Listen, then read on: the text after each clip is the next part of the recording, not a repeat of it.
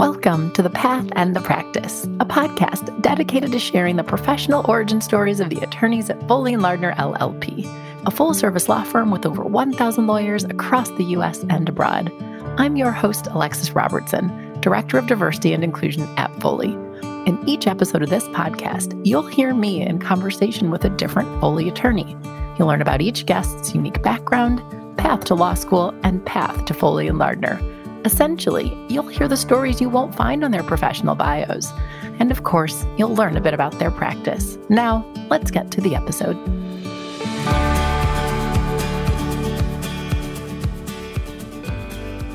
Today, I'm speaking with Olivia Singelmann. Olivia is a senior counsel in Foley's D.C. office focused on government investigations and defense, as well as litigation. In this conversation, Olivia shares about growing up in a multilingual household in Baton Rouge, Louisiana. Specifically, Olivia talks about how growing up, her parents only spoke German and Spanish to her, and she had to learn English elsewhere.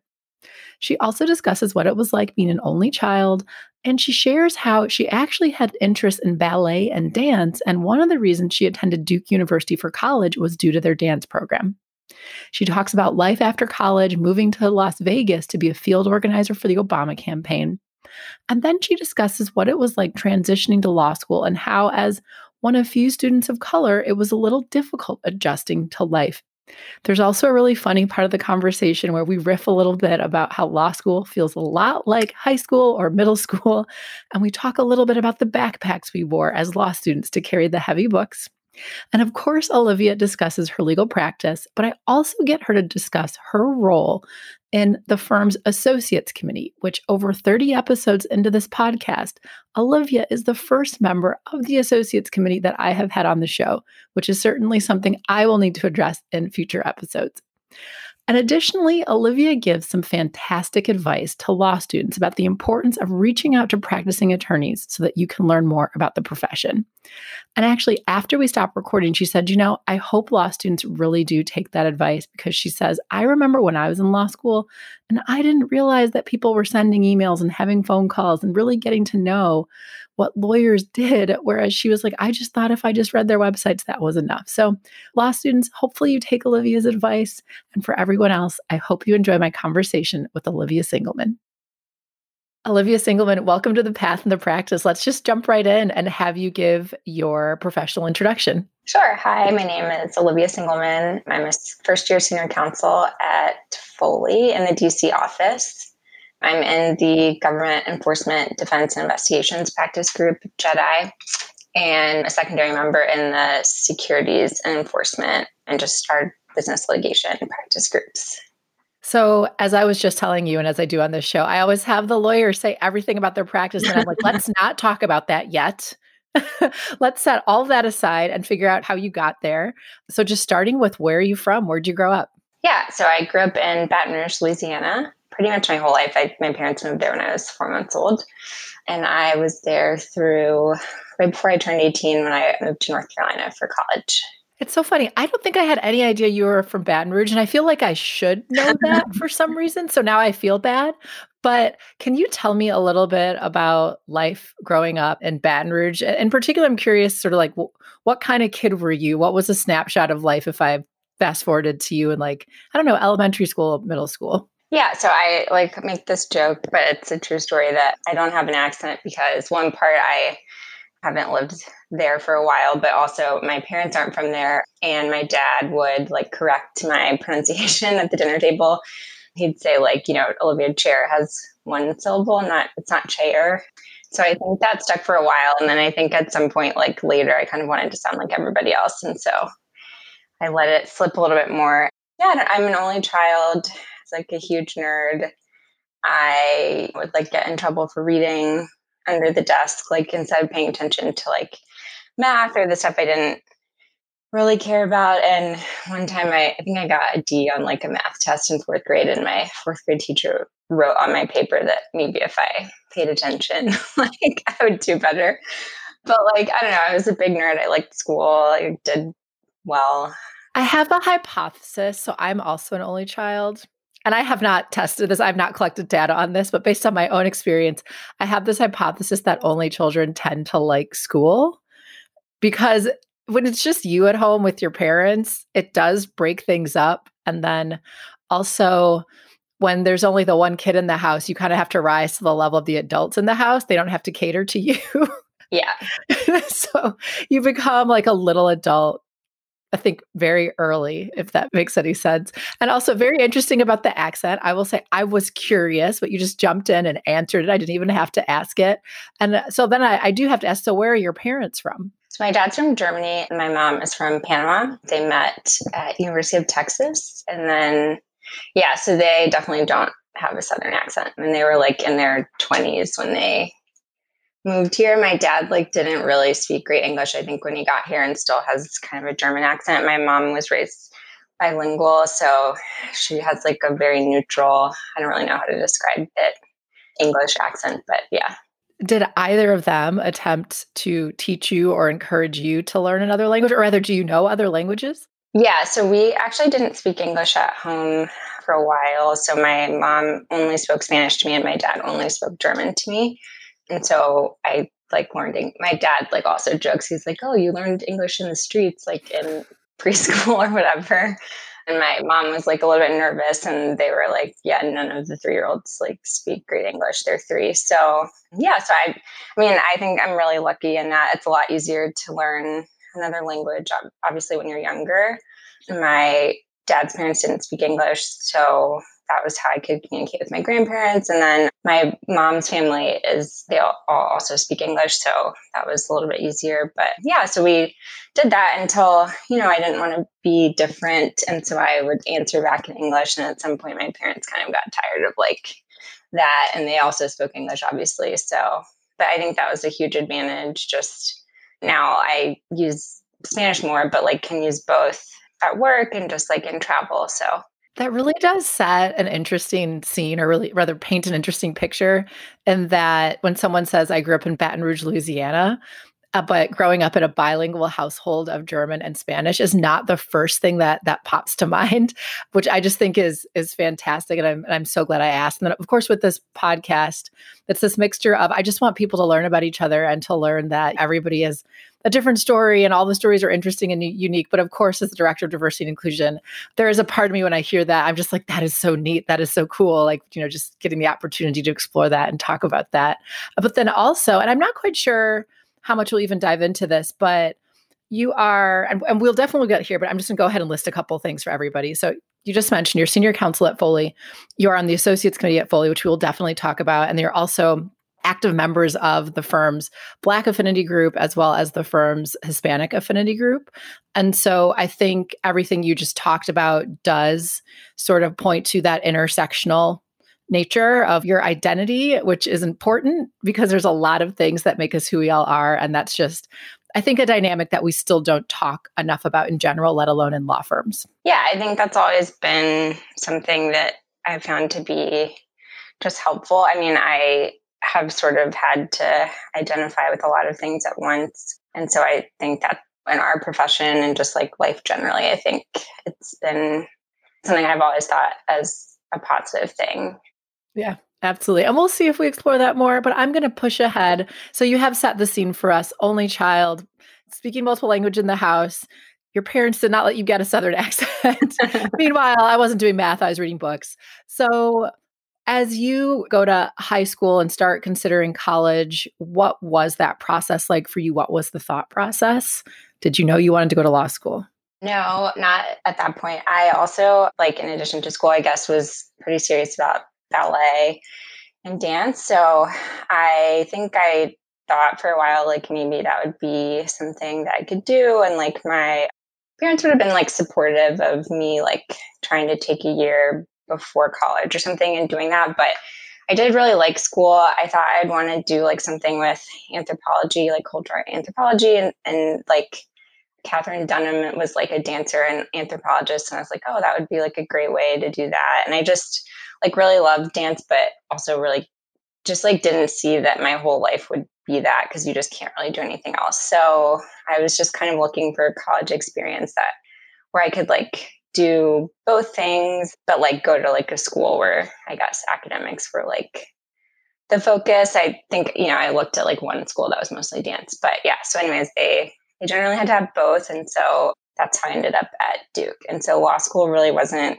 on my radar at all. I mean, I'm sure many of us have been told this where like, someone would say like, oh, you like to argue, you should be a lawyer. And I definitely had heard things like that. But I mean, my parents were college professors and my cousin ended up going to law school. But at that point, he wasn't in law school either. So we didn't have a lot of lawyers in the family. That goes back to my only child hypothesis as well, because you're often trying to justify your thoughts to two adults, particularly if you add in the college professor dynamic. So then they're like, oh, you're good at stating your point. Maybe you should be a lawyer. Where you're like, you forced me to be good at stating my point. Yeah. So at Duke, what was your major? So I was a public policy studies major. It's kind of like an interdisciplinary major. I mean, a lot of the classes I took really cross-listed with history. And I think there's different like cones, like some people were really into economic policy. Mine, I think, tended to be more social policy.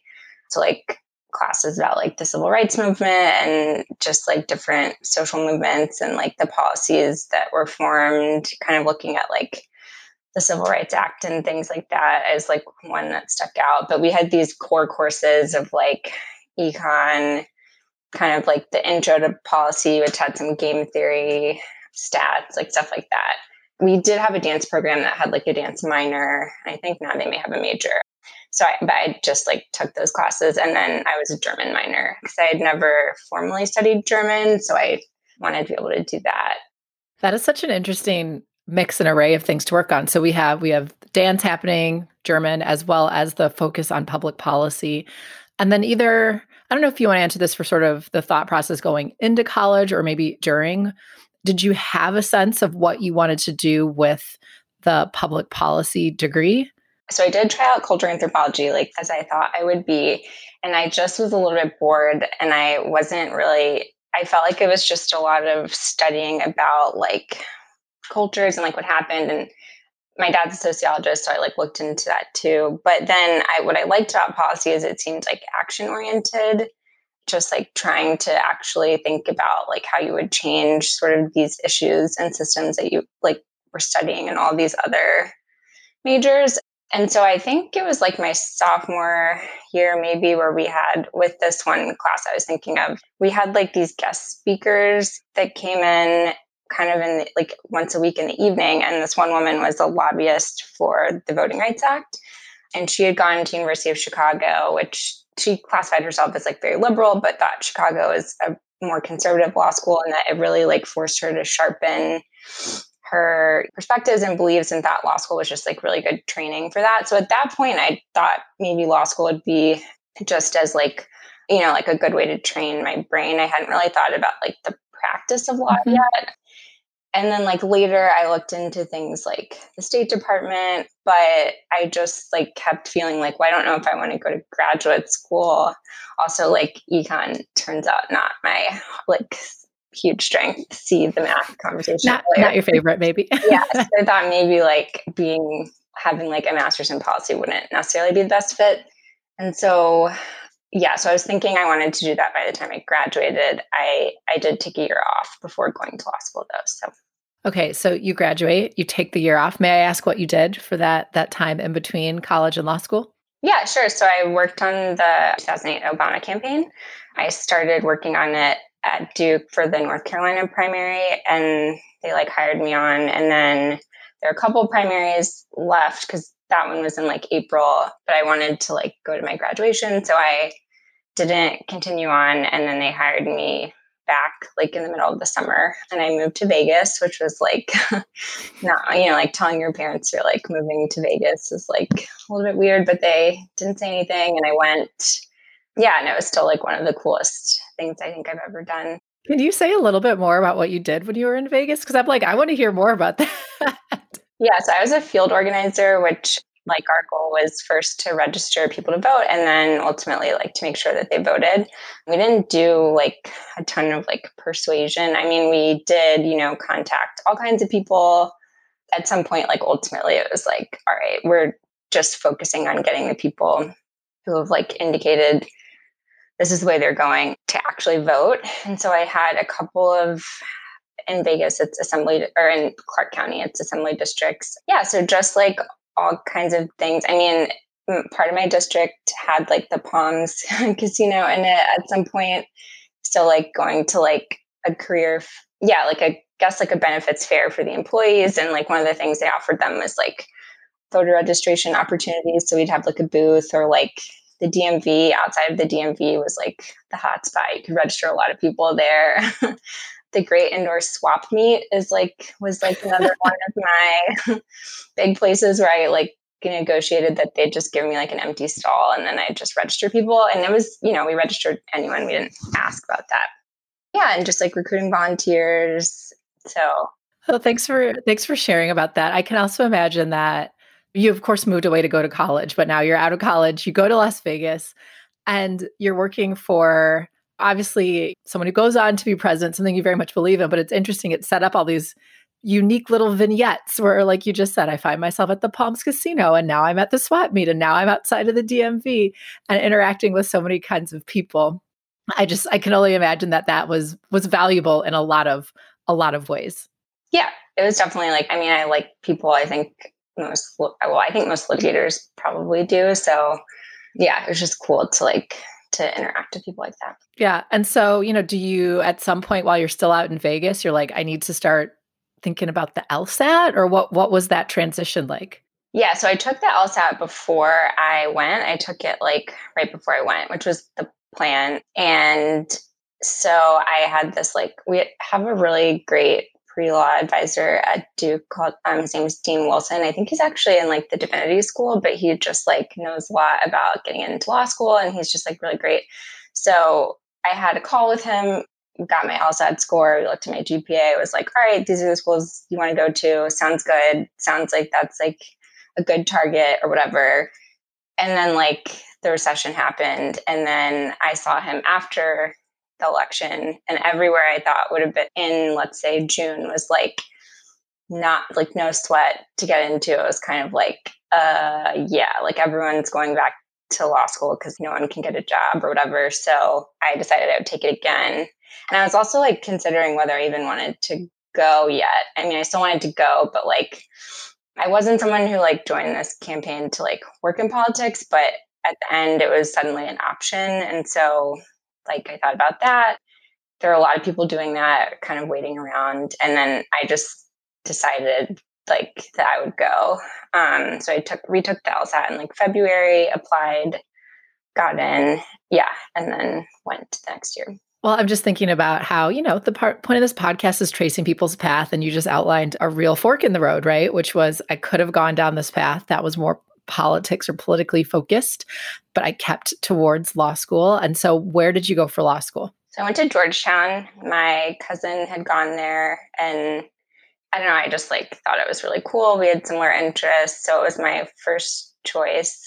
I mean, I knew some about law school from like talking to him, but I just, I really didn't know as much, I think, as maybe some people do going into it. But Georgetown has like a great clinic program, and I just felt like that kind of experiential learning thing in law school would be really cool. So yeah, and I had interned in DC one summer and thought that would be somewhere I'd like to be. So I'm beginning to think there's something special about Georgetown, particularly Foley's recruitment of Black women lawyers from Georgetown, because we have a number of attorneys at Foley that are from Georgetown. And how was it adjusting to law school? Did you feel comfortable right away? Was it an adjustment? Yeah, so it was cool that all these people were interested in like the same thing, and we enjoyed what we were learning, and like I felt like everyone just like pushed each other to study. Like it's a lot of work, but it's like the norm was that everyone was working really hard. So that was nice. I mean, not that it wasn't like that at Duke, but it just didn't feel, it was a bigger school. Like, yeah, it's different. It's a smaller dynamic, and you're all, like you said, you're all focusing on the same thing to some extent. Yeah. And then I did know some other people who like, we didn't plan to go, but there were a couple people like from Duke who were there at the same time. So it was like a nice surprise. So I felt like comfortable, but it was, I don't know, law school is like a little bit weird, and it felt a little like high school in some ways, like with the dynamic and like kind of that, like if you've seen the movie Legally Blonde, where they're like, you can't be in my study group. I wasn't really prepared for that. Sorry, I love that you said that because I haven't thought about this in a while either. But I remember when I went to law school feeling like I was back in elementary school, middle school. I mean, it's because, and even setting aside social dynamics, but I had a backpack. I had to have a backpack because the books were so heavy. There was no option. I had a locker. Yes. I think I was often packing my lunch. Like if you compared, and what was really funny was because of that, at least in my view, the law students, we almost somehow looked younger than the college students because we're just walking around with our backpacks on. Just like... Yeah, I remember the backpack switch because like I didn't have one at Duke and like you did have to walk a lot, but I just like the books weren't, they were like paperback books or whatever. And then Georgetown does have a dorm. So there's also like that like dorm component. That dynamic. Yep. Yeah. And so I didn't need the backpack the first year because I could just like go back to my dorm. But yeah, like I think I had to walk like a quarter of a mile to school like the next 2 years. And there was no way that the shoulder bag was going to work. So I got like a green JanSport backpack. Yeah. See, I love that we shared, and that I think that's a common law school experience. I did not live on campus, but I definitely had a number of friends who did, who lived in the law quad at Michigan. And that is certainly a part of it. And it can be great from a really having, a 24 hours a day law school experience. Everyone is doing the same thing, but I do think it could feed into some certain levels of anxiety. And as you were talking about earlier, there is that I'm trying to figure out how this works. How are you supposed to study? People are in study groups. Do I need a study group? Whose study group should I be in? Can I be in your study group? Yeah. Dynamic that for some is great, but for others, you do need to just decide like, actually, I don't need that. I'm fine studying on my own. Yeah, for sure. And then I think the other thing, I think people have this perception of Duke as this like elite, mostly white, like private school, but Duke is actually really diverse. They've made like a very concerted effort, like ever since like when I was there, which I've now been out for a while. And I don't think people realize that. So I had like all kinds of friends. I would see all kinds of people. And then that, I think, it hadn't been since like growing up that I was in an environment where I was like, I went to Duke with like all of these high achieving minorities and I'm not seeing like a ton of them here. Mm-hmm. I think in my section of like 110, there were like, it was like me and like 4 other girls, maybe like 2 guys. And I don't know, you like hear the stats about like men in higher education as well. But like, it was just, that was like a little bit jarring to see. I think that was the biggest. And that's in terms of just like other people of color. Yeah. Like just like looking around, it just like kind of it was a little bit jarring. Not that it felt, Georgetown felt welcome. And obviously, as you mentioned, there are many Black women from Georgetown and like many of them work here, but it was just a contrast from like my college experience. Mm-hmm. Well, I think it's important you touch on that because also given the subject matter in law school, I think it can even amplify some of that feeling of otherness. I would think in many ways my law school experience is probably similar to yours, but there's days where in constitutional law, you're talking about certain cases and at their core, they deal with race. And maybe it's whether or not a certain clause applies, but and there's that dynamic. And I think particularly every Black law student has experienced this where it's that one case and you feel that everyone's looking at you. Like you're supposed to raise your hand and offer an opinion. And maybe somebody's already said something that the antithesis of what you believe, but it can create that dynamic of, okay, am I here to represent everybody? And it happens in a lot of different contexts. It's not an unusual thing for a minority experience or an underrepresented minority experience. But I do think the dynamics of law school can make it really stark, particularly in just like certain days, certain classes. I don't have like a particular memory of that, but like an incident, I guess I should say. But yeah, or like talking about criminal procedure, like criminal law.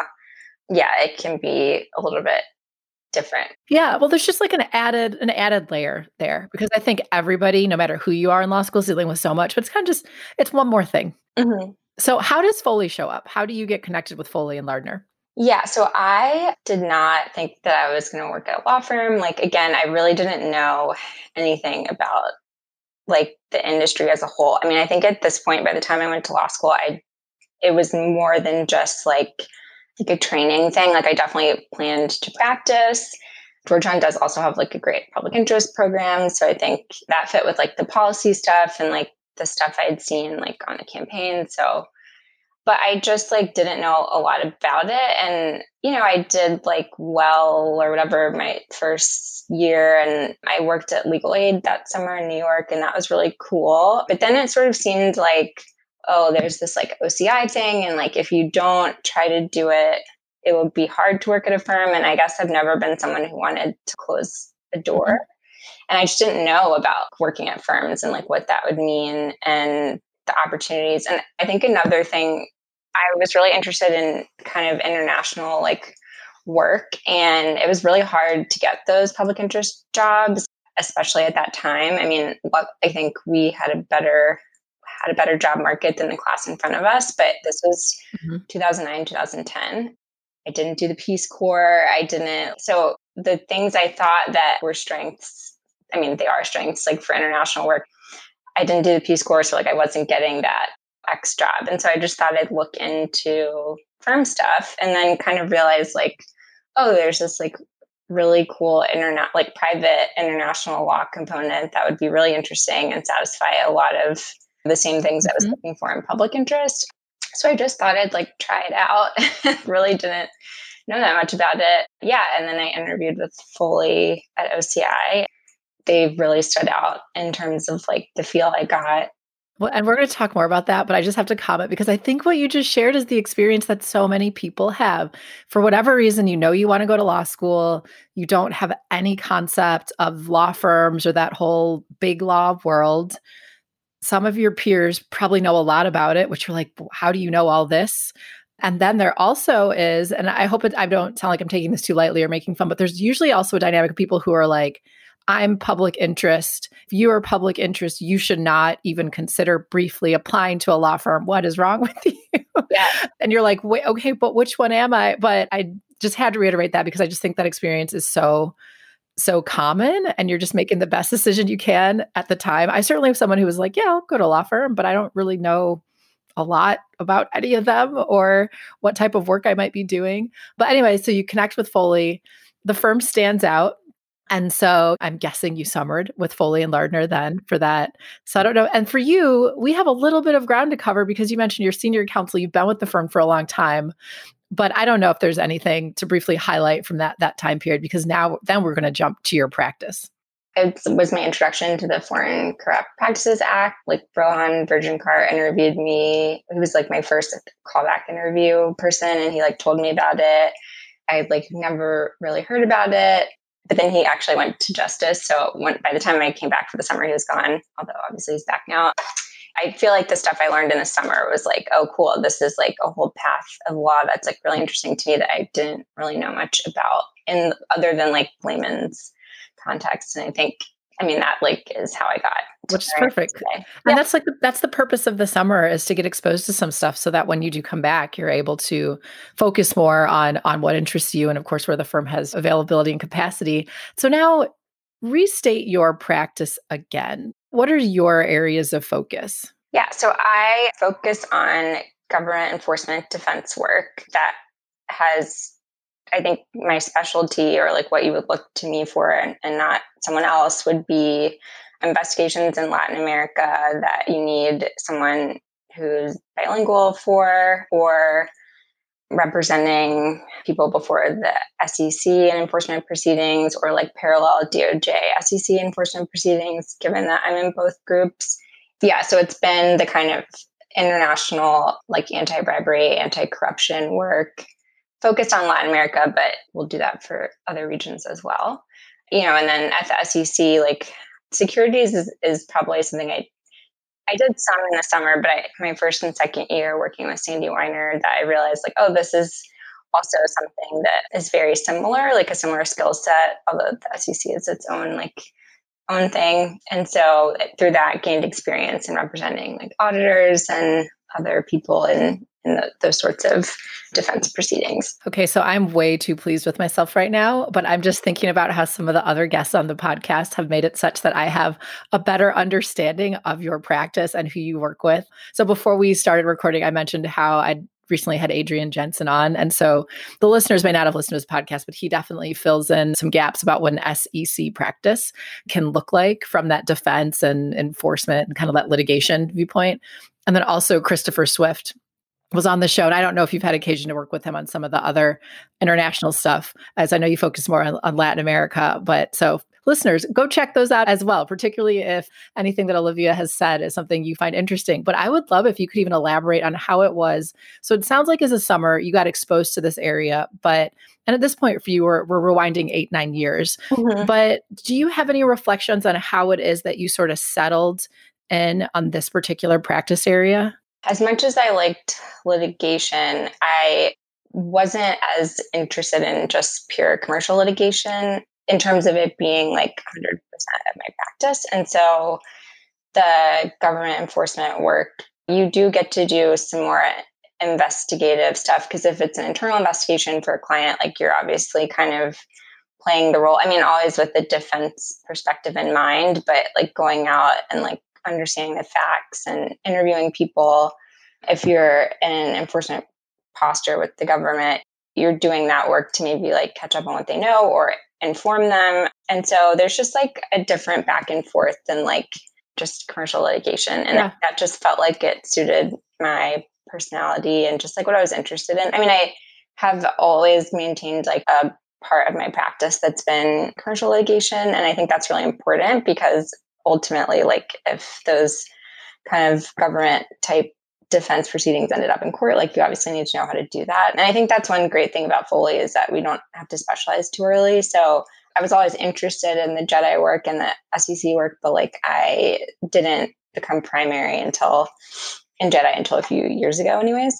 It was just that type of work plus the subject matter that I guess. And you've just said a number of things that I either have to reiterate or follow up on. Okay, so one, JEDI is the acronym in Foley for Government Enforcement, Defense, and Investigations Practice Group. It is easily one of the coolest acronym names I've heard in a law firm, except it's GEDI. Anyway, just had to get that out of the way. You also mentioned, and this may be clear, but I always just like to, particularly for law students that are listening, just to make it really clear. But I think within the whole litigation sphere, you often think litigator, federal or state court, done. Mm-hmm. Like that's what litigators do. And depending on where you work and what options you have, that may be your only option. But there is this world of representing someone. It's usually a litigator who does this in some sort of government, I'll say agency for lack of a better word, is doing some sort of investigation into you. And so what you've mentioned is the Securities and Exchange Commission and a few others. I don't know if it's worth elaborating to tease out the differences, but I just wanted to pause because I think that's something, if I was still in law school, I might not have fully appreciated the differences between. Yeah. So, I mean, I think the two agencies for me have mostly been the Securities and Exchange Commission, SEC, and then the Department of Justice, and different parts of justice. So there's the criminal fraud section, which is under Main Justice, and there's an FCPA unit there, and there's like a healthcare fraud unit. I mean, my work has been with the FCPA unit, but before, when I was more junior, I'd also done some criminal antitrust work, and there could be like local U.S. attorneys' offices working on things like that. I want to take you back, if you don't mind, to the FCPA, which, as I generally vaguely recall, I think is the Foreign Corrupt Practices Act. Yes. What is that? Like I don't know. How does that come up for some more company or organization? Yeah. So that is a law that's actually has joint jurisdiction in terms of enforcement with DOJ and the SEC, which is another reason why those two practice groups have made sense for me. And I think my first FCPA case was actually before the SEC, but it's a law that basically says a U.S. business or its subsidiary or people working for that subsidiary, even if they themselves are not U.S. citizens, cannot provide something of value or promise to provide something of value in exchange for a business benefit. Like basically you can bribe someone in another country to get like the construction permit you need for the Walmart you're trying to build in Mexico is a publicly known example, I guess. And this is obviously like me, I'm not like quoting the No. You're just you're giving the gist. Well, and I just appreciate that, because those are words that I might see on someone's bio. It says FCPA, and I don't know what that means, but it's also just a good example of something that may or may not rise to the level of violating that has come up for a large company, and Foley or another large law firm or somebody with experience in government enforcement investigations and defense will come in and help. And I won't put you on the spot anymore and make you explain the details of your practice, but I do appreciate it. And as I think all the listeners at this point know, we're not here talking legal advice, but this is exactly the sort of stuff that I just don't think you hear about when you're in law school. It's sort of like, are you going to be a litigator or are you going to do corporate? And you learn the federal rules of civil procedure, and that's about it. But actually, in our last, 10 minutes or so together, I wanted to switch gears and talk a little bit about your role as a member of the firm's associate committee. And before I allow you just to elaborate on that, I did just want to pause and say, the Associates Committee at Foley is something that I have found to be really unique in that I've worked at a number of firms, and many of those firms, not all, have had an Associates Committee, but I've been really impressed by the role the Associates Committee at Foley has and the voice the committee has. And so that's why I'd love to get you just to say a little bit more about it. Sure. Yeah. So the Associates Committee is a group of associates and senior counsel from each office, chaired by like one associate or senior counsel that liaises basically with firm management and then the non-partners in their respective offices. So we bring the concerns of those non-partners to management. We get information from management and kind of serve as a conduit to back to our offices. Yeah, I think the firm invests a lot of resources in the committee, which I think is why that's a signal that they value our input. And I think like one of the coolest things is once I was actually on it, having those meetings with Jay and Stan and like seeing them really like value our opinion and the opinion of like the people we were representing was just really cool. Yeah, I'm nodding as you say that because it's just something that I do think is unique, shouldn't be taken lightly. For me, so I started at Foley on a Monday, and later that day, I flew to Houston so that I could attend. I think it was day 2 of an Associates Committee meeting because it was an opportunity to meet some of you all. Everyone on the Associates Committee is from around the country, and everybody flew in back when we could do things in person. We obviously aren't doing this now, but also our CEO and our managing partner, Jay Rothman and Stan Jaspin, were there in meetings with you all, getting your feedback on things and really doing the best that they can to hear the concerns of the associates and senior counsel and do what they can to address them. And so it's really, really neat, not to knock any other associates committees anywhere else. It's just my personal joke. No one get mad at me, but often what you'll see for committees like that is it's sort of like you're talking about like what sort of coffee you have in the offices, and the things that you guys are spearheading and raising in the firm goes so much beyond that and being substantive. And so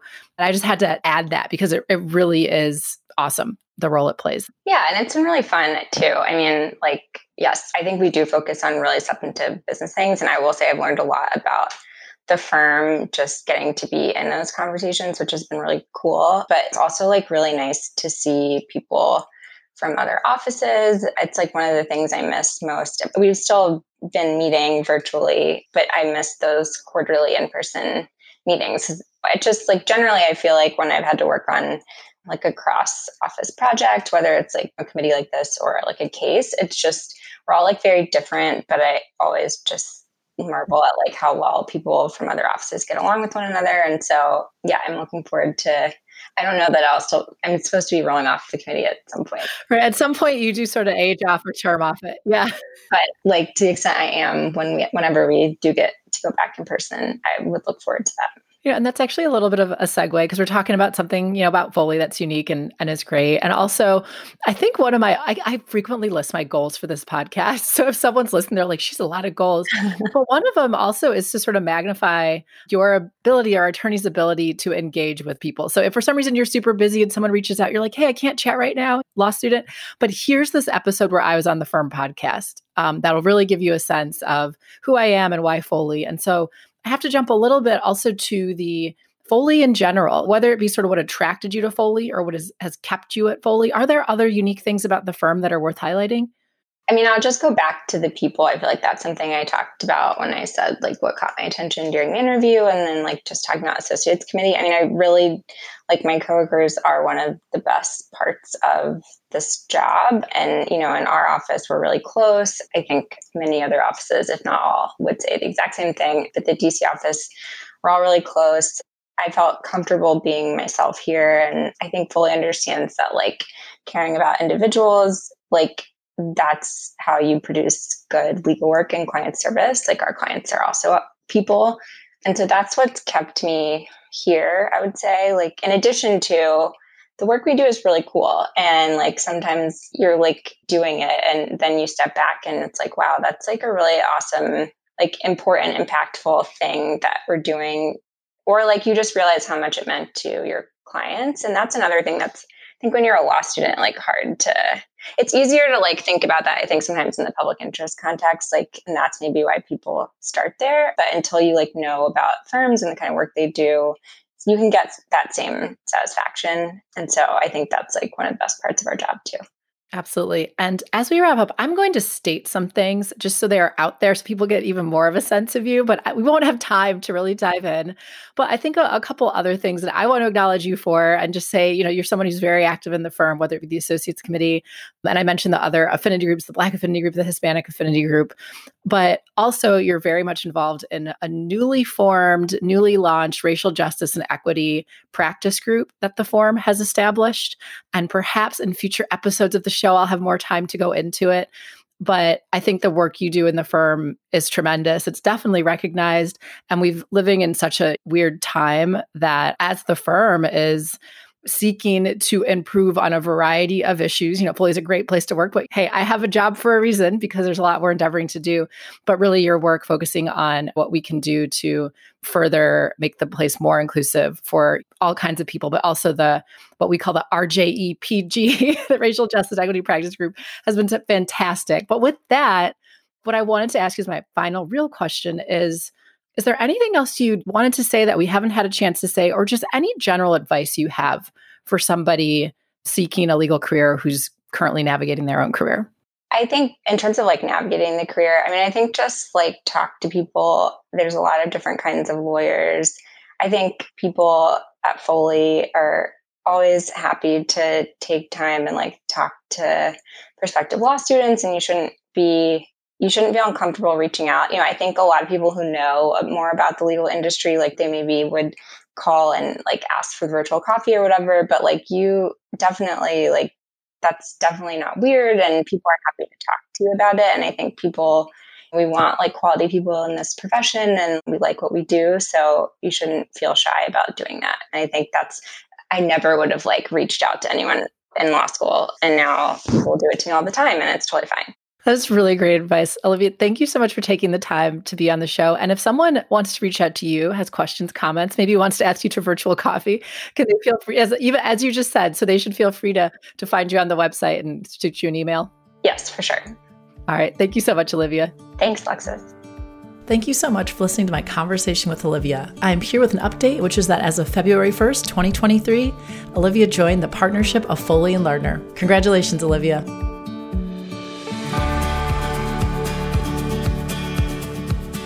Thank you for listening to The Path and the Practice. I hope you enjoyed the conversation and join us again next time. And if you did enjoy it, please share it, subscribe, and leave us a review, as your feedback on the podcast is important to us. Also, please note that this podcast may be considered attorney advertising and is made available by Foley & Lardner, LLP for informational purposes only. This podcast does not create an attorney-client relationship. Any opinions expressed herein do not necessarily reflect the views of Foley & Lardner, LLP, its partners, or its clients. Additionally, this podcast is not meant to convey the firm's legal position on behalf of any client, nor is it intended to convey specific legal advice.